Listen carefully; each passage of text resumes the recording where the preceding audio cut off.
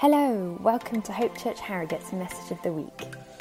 If you'd like to connect with us, please head over to hopeharrogate.co.uk/connect. We'd love to hear from you. Hello, my name is Rachel Turner. I'm going to try to be quiet for the baby. It's so beautiful. So happy to see you. That's the most self-control I have. It's going to go up from here. I apologize.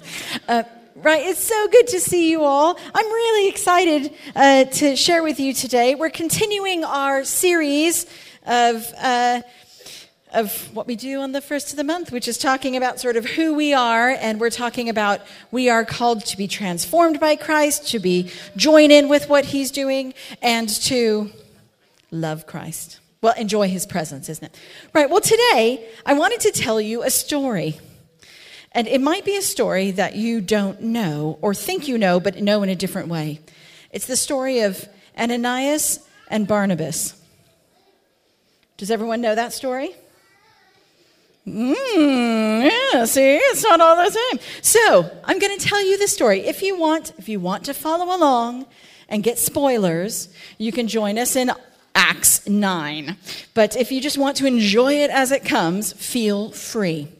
So, to give you some background of this story, the story is about, well, a community in Damascus, and they were Jewish people. And at the time, Jewish people believed that there was one day going to come a person who was going to rescue them from the horrible stuff that was happening. And at that time, there were Romans there who were occupying the land, and they were under the thumb of the Romans. And they believed that one day God was going to send a savior, probably in some sort of military outfit, who was excellent at fighting, and just like me, and was going to come and kick them all in the face and be like, "Get out!" And then be like, "Yay, we won." So some military commander was coming, and they were waiting for this holy, amazing commander who was going to come and rescue them. And then Jesus came. And some people were like, "That's the guy. I mean, he doesn't look like the way we thought, but he's going to save us from more than just the Romans. He's saving us from our sins and from life without God. He's saving us from everything." So a bunch of the Jewish people began to believe in Jesus and understand that and learn how to be a community with that. Well, the people who didn't think that Jesus was the one was like, "What are you doing? That is not the guy." And the Christians were now like, "That is the guy." And the Jewish people were saying, "That is not the guy. And if you think that's the guy, then you're disobeying God. And so now we're going to have to kill you." So it got really, really complicated. So there were people who didn't know Jesus who were like, "That's not the guy. And if you believe that Jesus is the guy, you are wrong. And we're going to have to smush you. And we're going to have to kill you." And there started being some stonings. And there started being people being killed by the Jewish religious community saying, "You are wrong." There was a guy called Stephen who got killed by people throwing stones at him until he died because he was saying Jesus is the one. And the other people were saying, "No, he's not." It got really, really rough. And some of the community, the religious community who did not believe in Jesus, were getting really passionate. And one guy was like, "Right, we're killing Christians here, and that's good. You know what we really should be doing? Killing Christians other places." So, can you give me a letter, please? Because there's this place called Damascus that's about 5 hours drive away, except he didn't have a car. So he was like, there's a place called Damascus about 8 days walk from here. It'll take me a long time, worth it. And I'm going to walk or ride a horse. It'll take 4 days, depending on mode of transport. And so I would like to go there and find me some Christians to arrest and bring them back here so we can keep doing the good work that we're doing, getting rid of Christians. So he's ready to go. So the people in Damascus, one of the guys is Ananias. He's up there, and he's heard the rumor. Now, what would you do if you knew that there was coming to your city, small city, someone whose job it was to find you for what you believed, arrest you, and take you back to a place that has already killed people for who you believe? how would you feel? Scared, yeah. What would you do? I would, a small militia evidently would rise up. So I would hide. I'd be like, and these are the 10 days that I would be self-imposed lockdown. Shh, don't tell anybody who I am. So Ananias is aware of this happening. And he's hanging out at home. And this is when our story picks up. Acts 9, verse 10.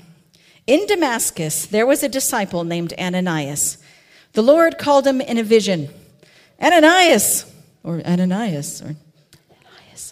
don't know. I feel very uncomfortable doing God's voice. So, Ananias, in a vision. So maybe it was written. I don't know. Yes, Lord, he answered. Good answer. The Lord told him, go to the house of Judas. Not that Judas, different Judas. Go to the house of Judas on Straight Street and ask for a man from Tarsus named Saul, for he is praying. In a vision, he has seen a man named Ananias come and place his hands on him to restore his sight. So Ananias, hanging out. All of a sudden, God's like, psst, I got a job for you. I want you to go to this exact address, which I love. I love that that's the only reference to Judas on Straight Street that we have, but I love that he gave him the address. Go to the house of Judas on Straight Street, ask for a man. This guy, he's praying in a vision. He's had a man named Ananias, that's you, come and place his hands on him. Now, alarm bells go off in Ananias' brain because who is Saul from Tarsus? The guy, right? Saul from Tarsus is the guy who's like, hey, we're killing Christians, feeling good. Give me a letter, let's do it some more. That guy, right? They know his name. That guy's hanging out in a house praying, and God's like, psst, hey, you don't get to hide anymore. Why don't you go to his house and go say, hey, let me pray for you. Anyone volunteering for that job? No. Yeah, well, you would. I bet you would. You're very bold and brave. But that's a big thing, right? I'd take a couple of gulps. Ananias, having an encounter with the living God, goes, Lord. Ananias answered, I have heard many reports, as if God doesn't know this, but I love it. Sometimes you just need to clarify with God. Lord, Ananias answered, I have heard many reports about this man and all the harm he has done to your saints in Jerusalem. And, in case you don't know, he has come with authority from the chief priest to arrest all who call on your name. And I like at this point, Ananias is like, and now Jesus is going to be like, oh man, you're right, that's Saul, never mind. Shockingly, God, not surprised, follows up with, but the Lord said to Ananias, go. This man is my chosen instrument to carry my name for the Gentiles, those are people who aren't Jews, and their kings, and before the people of Israel. I will show him how much he must suffer for my name. So now you're stuck. You're Ananias. You told God what you think, and God's like, off you go. And the last you heard was that Saul is a killer of people who believe what you want, and now God's sending you straight to his house because he's praying. And Ananias, amazingly, then Ananias went to the house and entered it. Just, hello, I'm here to see the Christian killer. Goes to the house and enters it. And I just want to pause for a minute, is that he went, but he didn't know what God had been doing in the life of Saul. He went to a scary person, ready to minister, and he had no idea what God had been doing in the life of Saul. Does anyone know what God had been doing in the life of Saul? Yeah? Can someone tell me? Yes, so the baby said yes, and I was like, yeah, preach. What had been God doing in the life of Saul? Encountered him on the road to Damascus. Saul was on his way to Damascus to do some killing and was like, ha! Arrives, presents himself to Paul, and Saul encounters Jesus in all of his glory, sees Jesus before him. Jesus tells him who Jesus is and tells him to go because there is somebody who's going to pray for you. Jesus says, I am Jesus whom you are persecuting. Now get up and go into the city and you will be told what to do. Saul is having a massive encounter with God. Ananias doesn't know that. All he knows is there is a guy who is coming to persecute him and kill him, and his job is to go minister to him. Part of being transformed by Jesus is knowing that it's not just all going to be about the encounter. Sometimes, many times, God is going to work through the lives of other people in your life.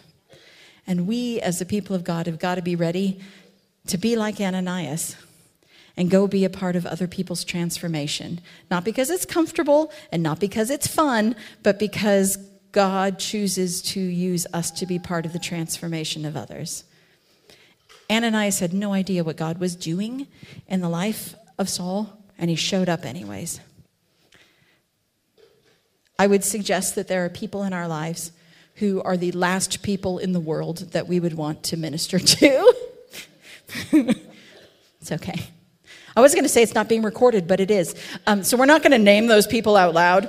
But if you think about people in your life, people at school who may be mean to you, people at work who just seem to undermine you everywhere you go, family members who have spoken into your heart and you feel like every time I encounter them, they're just destructive. There are people in our lives who we think, please, please, please, don't ask me to minister to them.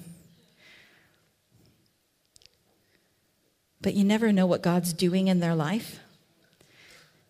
And you never know what God's going to ask you to do. There's a sacrifice of being to say, I'm willing to minister to whoever you're asking me to minister to. Not on my own back, not because I'm like, you need Jesus, I'm going to come minister to you. But in response to God saying, hey, I'm doing something in that person's lives and I need you to go partner with me. There's a choice that comes to say yes. Ananias had a big choice. So Ananias shows up, knocks on the door, enters it, and then I like how we miss out all of the awkward small talk. The Bible just skips over that, but I assume there was some sort of awkward small talk. And then it says in verse 17, then Ananias went into the house and entered it. Placing his hands on Saul, he said, Brother Saul. I just want to pause on the generosity of that phrase. Brother Saul, the Lord Jesus, who appeared to you on the road as you were coming here, has sent me so that you may see again and be filled with the Holy Spirit. Seeing Jesus was a bit shocking, so he was blinded. That's a bold thing. Immediately, something like scales fell from Saul's eyes and he could see again. He got up and was baptized. And the only person who could baptize him, by the way, was Ananias, because Judas was like just his buddy, right? So Ananias goes to a place of a guy who wants to kill him and instead finds a person who needs Jesus, prays for him, gets to baptize him, and gets to help him eat for the first time in 3 days. That's a good day. That was not the day Ananias thought he was going to have when he woke up that day. He goes and he gets to be a small part of Saul being healed and set on his path. Ananias was obedient and willing even in the face of fear. There will be times where there will be kids at our school who are the last people in the world that we want to be a part of them meeting Jesus. But God's going to ask us anyways. There are people in our lives that God is going to point to. And when we walk boldly, he's going to do something exciting. We got to be willing to wade into it because we get to be a small part of other people's journeys with God because he's got them on a journey and he picks us to do it with him. The second part of this, because it's not just Ananias. Oh no, in one chapter, God uses 3 sets of people. The second thing, I always find we end that story there and he got healed. The end. That is not the end of what happens next. The next bit is this. Saul, who's like, he eventually starts being called Paul, which is why I keep getting confused. So Saul spent several days with the disciples, right? So he's like, wow, I wanted to kill you guys. Now I see Jesus. Have a whole new thing. Let's hang out. Which I think, obviously, Ananias had to do something there to make that happen. So Ananias is like, hey guys, remember that guy? You'll never believe what happened. So Ananias comes and he hangs out with them for several days. He spends several days with the disciples. And then he's like, right. The verse says this, 20. At once, he began to preach in the synagogues that Jesus is the Son of God. So we've got in the span of, 6 days, guys like, I'm going to kill Christians. Oh my goodness, Jesus. I don't want to eat. I'm just going to pray for 3 days. Wow, I got healed. Going to hang out with some disciples. Preach it on Sunday. That's a week. That's a good week. He's preaching on Sunday. He's preaching at the synagogues, so on Saturday, that Jesus is the Son of God to Jewish people who don't necessarily believe that Jesus is the Son of God. He went from persecuting people who believe it to saying it in front of other people who now might want to kill him. All those who heard them were astonished and asked, isn't he the man who raised havoc in Jerusalem among those who call on his name? And hasn't he, like that guy, come here to take them prisoners to the chief priests? So they're listening to them. Ooh, can't wait to hear Saul. Can you imagine showing up at the synagogue? Ooh, gonna hear Saul talk about how terrible people who believe in Jesus is. And then Saul starts talking about how Jesus is the Son of God. And they're like, that's not the sermon I thought we were getting today. Saul's like, woo, Jesus is the Son of God. I believe it. And they're confused. So Saul grew more and more powerful and baffled the Jews living in Damascus by proving that Jesus is the Christ. After many days had gone by, the Jews, surprise, conspired to kill him. So he comes up, I'm going to kill Christians. He starts preaching, Jesus is the Christ. And a whole bunch of people who don't believe that go, hey, aren't we supposed to kill people like that? Yep, all right, let's make a plan. So they make a plan to kill him. And this is the second phase that comes in here. Saul learned of their plan. Day and night they kept close watch on the city gates in order to kill him. But his followers took him by night. So his friends, the new Christians that he met a week ago. His followers took him by night and lowered him in a basket through an opening in the wall. And then he went to Jerusalem. Ananias was willing to walk up to a scary guy and minister to him. People who knew him for a week were willing to protect him. There will be Christians around you. There will be people who love Jesus, who part of their transformation is needing us to protect them, needing us to stand with them and say, I know you're new at this, but we stand with you, we protect you, we love you, we got your back. We're called to gather around people who need us. Gathering around people who needed Saul saved his life.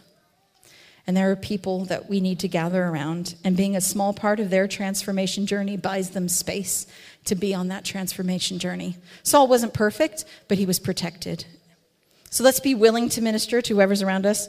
Let's be willing to have their back. And then this last part is let's be Barnabas. So Saul is like, gosh, where should I go? I just became a Christian.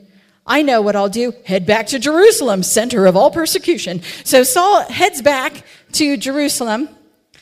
And he tried to join the disciples. He tries to walk up to Peter and everybody and be like, hey, guys, I'm a Christian now. Can you imagine? So he walks up to the disciples. And what did the disciples do? Did the disciples say, welcome back, everybody? Saul, amazing. Come on in. What do you think they did? Nope. A big nope to them. When he came back, he tried to join the disciples, but they were all afraid of him, not believing that he was really a disciple. Sometimes when you go on a transformation journey, people don't believe it yet. But Barnabas took him, come here. I always picture them holding hands. Probably not, but I do. And brought them to apostles. He comes up and he's like, hey, everybody, I'm a Christian. They're like, no, big no. And Barnabas is like, come here. I'm going to walk you straight to the highest up people, and I'm going to speak for you. Barnabas took him and brought him to the apostles. He told them how Saul on his journey had seen the Lord and that the Lord had spoken to him, and how in Damascus he had preached fearlessly in the name of Jesus. And that changed their minds. So Saul stayed with them and moved about freely in Jerusalem, speaking boldly in the name of the Lord. He talked and debated with the Grecian Jews, but they tried to kill him. It's a theme. That's the phrase that you hear around Paul a lot. The third thing is that they need people to stand up for them and say, I believe in your transformation journey. You're not perfect, but I see God at work in you, and I'm here for it.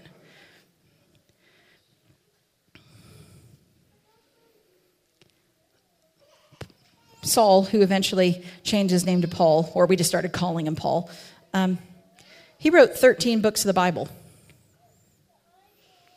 And I would suggest to you that without Ananias and the community that saved his life and a Barnabas who spoke up for him, that journey would have been a lot harder. God had him on a transformation journey, and he invited people to do it with him. And God invites us to be a powerful part of each other's transformation journey. Sometimes we need to minister to those that we think, you scare me and I'm not sure. Sometimes we got to protect people who are fresh in that journey, or just anybody who needs protection. And sometimes we need to speak up and say, I see you and I see it and I see the progress and I am for you and for your transformation. What I'd like for us to do now, we usually do like ministry after this, and I think we will. But I just want you to think right now of one person who has been instrumental for you in your transformation journey. Now, you may not be a Christian. You may not have gone on that journey with Jesus, and that's okay. I'm not going to ask you to do anything that you're not comfortable with, so feel free to just sit and ponder. But I think it's really helpful, whether you feel like you're a fully signed-up Christian or you're still on your faith journey, who has been important to your faith journey, your transformation. Has it been somebody who, out of nowhere, came and ministered to you? Is it someone who protected you when you need it? Or listened and believed in you as you spoke?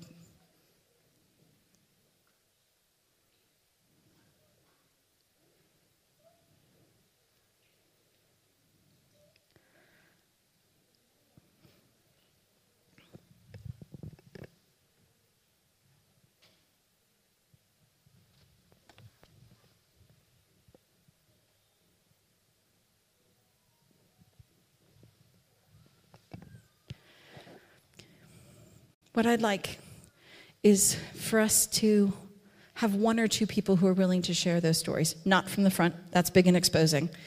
But I would like us to get back into groups, but that doesn't mean that everyone has to share their story. So if we could just get into groups and have one of you be bold enough to tell that story, and everyone else listen, because I think it's really encouraging. And if another one is willing to share, great, but it's okay to just listen. And so would you be willing, I'd really like for you to be bold enough. Can you just show me with your hands the people who are happy to share?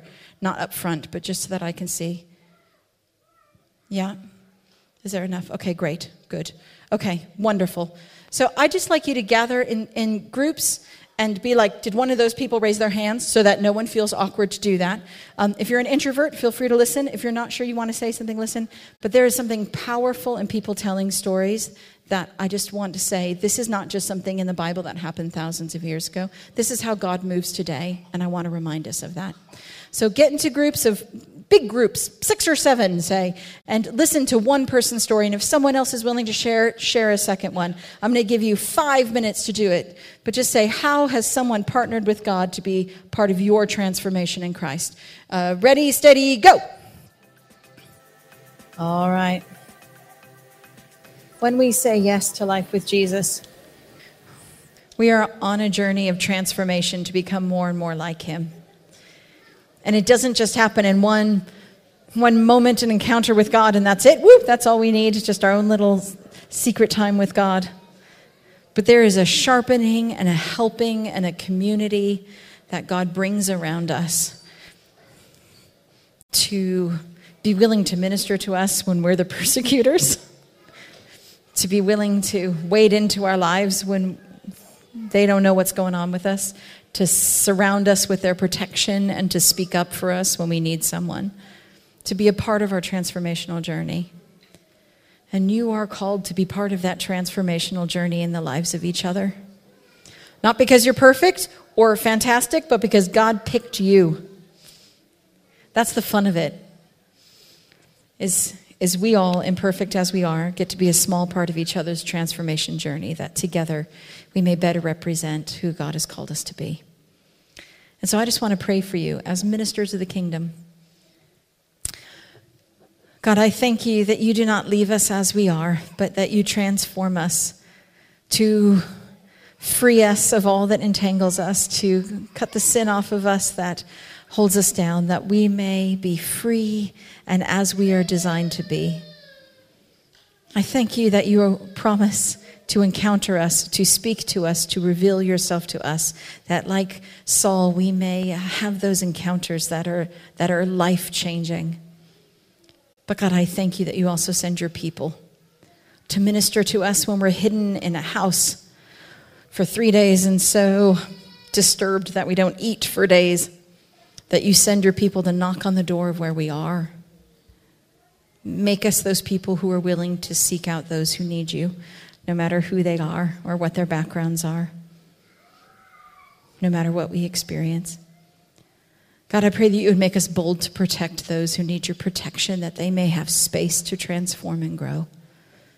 God, I pray that you would show us those we need to take by the hand and advocate for them and speak up for them and say, I see you and I see your transformation and what God is doing in your life.